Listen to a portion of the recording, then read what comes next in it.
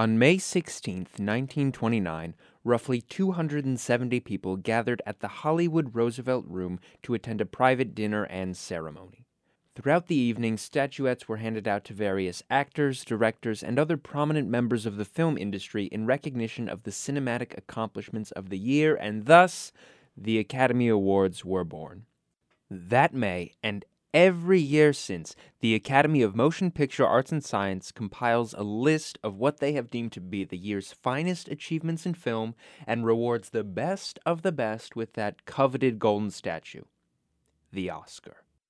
My name is Andrew Smith, and other than watching far more movies than I can afford to, I don't have any particularly distinguishing credentials pertaining to analyze why the Academy might award the movies they do.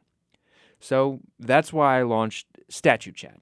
It's going to be a series of conversations where I dive deep into the 2019 Oscar nominees and the awards after they happen, and try and break down what exactly is happening and why it matters.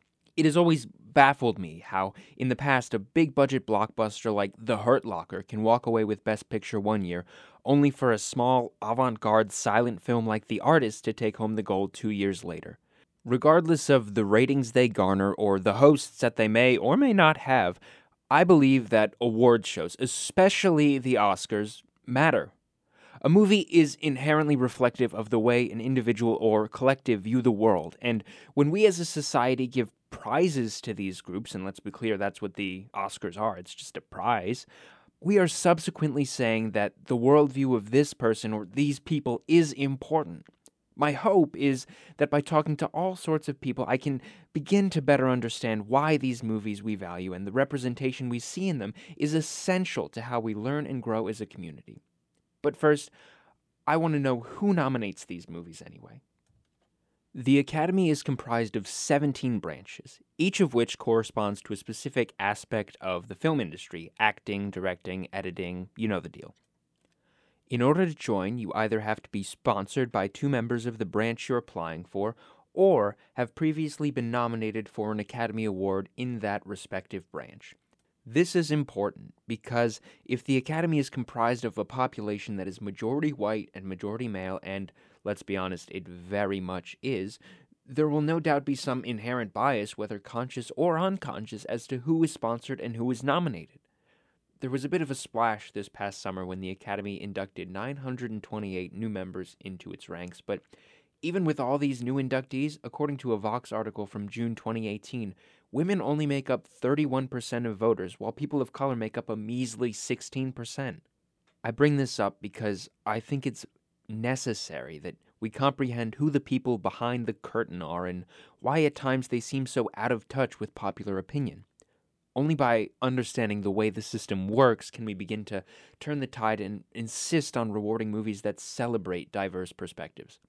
Although I have been following the campaigns of various films throughout award season, I often forget that the average person is not nearly as obsessive with their film consumption as I am. So, my focus for this week was to get a feel how, or for that matter, if, the Oscars may or may not be relevant to the lives of everyday people.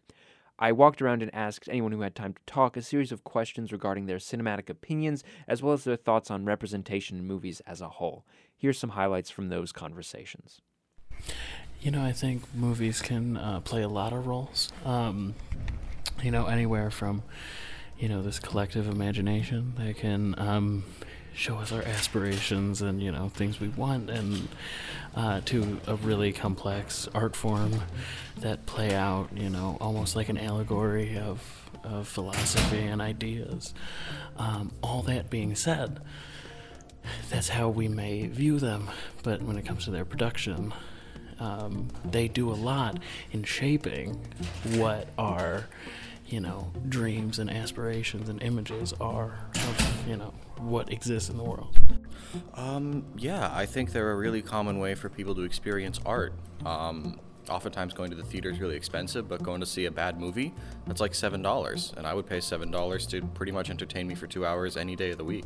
It's incredibly important to include all types of movies. It shouldn't matter whether it's a superhero movie or like an indie film or anything like that. I think that if it's a good piece of art, then it should get its recognition.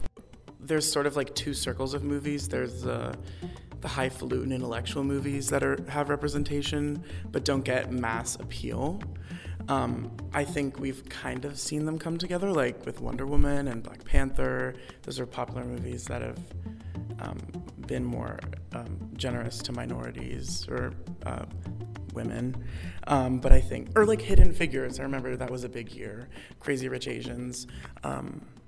So I think like some indie movies or like smaller movies are doing well with representation. I think personally I'd like to see more universal body types represented. That's a huge frustration in movies in Hollywood.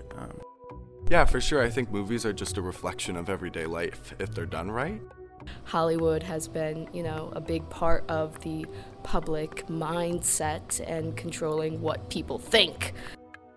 Well, I think it's good for directors and pictures to get awards because people should be rewarded for the work that they're doing. But at the same time, I do think it plays into marketing. A lot of people, I haven't seen some of the movies yet, but I did look at the nominations last week, and just because some movies are in there that I haven't seen, it makes me want to see them. Something as big name as the Oscars, which is the only award show that I really ever am into, I think that it can have a huge effect on which films become popular, which films are put on streaming services like Netflix and Hulu. I believe, and this is coming from a white straight cis male, which is, my biases and my experience, but I think we need to work to a place where we also have representations that are just there, it's not a big deal that, the four characters are, a black guy, a white guy, an Indian guy, and a Jewish guy kind of thing, I think that Best Picture is a weird one because there's so many parts that go into it. A lot of times I think they're just what will earn the most money with it, because that's a title that definitely generates more revenue for a movie. I think in Hollywood, everyone's really afraid of taking risks, and Black Panther was a big risk because it was a huge majority of African American cast, and so I was super happy to see that. And I think if it did win, it would show people that we can take more risks like that and get the word out there on shows like that. I think the only one that really does anything for me is Best Picture, and even then, I'm not a huge movie buff. I just saw Shape of Water a month ago. But I think the more awards a movie gets, the more interested I am in watching it. That doesn't necessarily mean I will, but it's certainly a benefit as to why I would watch it. Well, sometimes I don't always agree with what everybody thinks is the best. What it means to me is that there are a certain amount of people that agreed to like this, and I don't think the public should agree with that. I think film is an incredible influencer in not only entertainment industries, but it has an incredible effect on social justice movements. People will look at the Oscars and be will feel kind of out of touch with what it is, and I think that's fine, because if we're looking at it as an art thing, I think not everybody's gonna be into really high art stuff. It seems like there's this weird hesitation about Black Panther winning, even though there's the elitist mode, or the elitist movies that are in rotation for the Oscars. It's people are more comfortable with that. If there's something sort of uprooting about seeing Black Panther on there, even though it was socially so important. So I think people might actually might lose a little bit of, I don't know. I think it'd be really difficult if Black Panther won. It'd be a huge change, because I think people think the Oscars should be awarding not just politically relevant, but best movie. And it seems like a lot of people don't think that Black Panther is the best movie. In order of appearance, those were the voices of Daniel McCloskey, Anthony Giovino, Taryn Kuzma, Matthew Antosi, Ethan Casso, Adriana Simmons, and Carly Zaleski, and I'd like to thank all of them for letting me use those clips. As you can see, there really is this understanding of a dissonance between the Academy as kind of this high art society and, the popular movies and the people that supposedly, they represent. One thing that stuck out and came up in so many conversations was Black Panther. You know, this movie that's kind of this middle ground between high art and popular appeal. And I think that really represents an attempt by the Academy to kind of rectify that dissonance. So, what now? Well, next week, we're going to start getting specific as I look directly at the representation of women, both thematically in the films as well as in the literal nominations, and kind of pull apart what that says about what we may value as a society and how that's changing. Till next time, this is Statute Chat, and I'm your host, Andrew Smith.